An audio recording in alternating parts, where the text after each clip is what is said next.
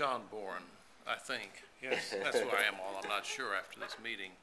The core competency, I'm stepping out of my role as a Sloan C person, but as a faculty member, but the core competency that I'd like to promote as something that everyone could learn to do is being able to construct learning experiences that are constructivist in nature and facilitate those.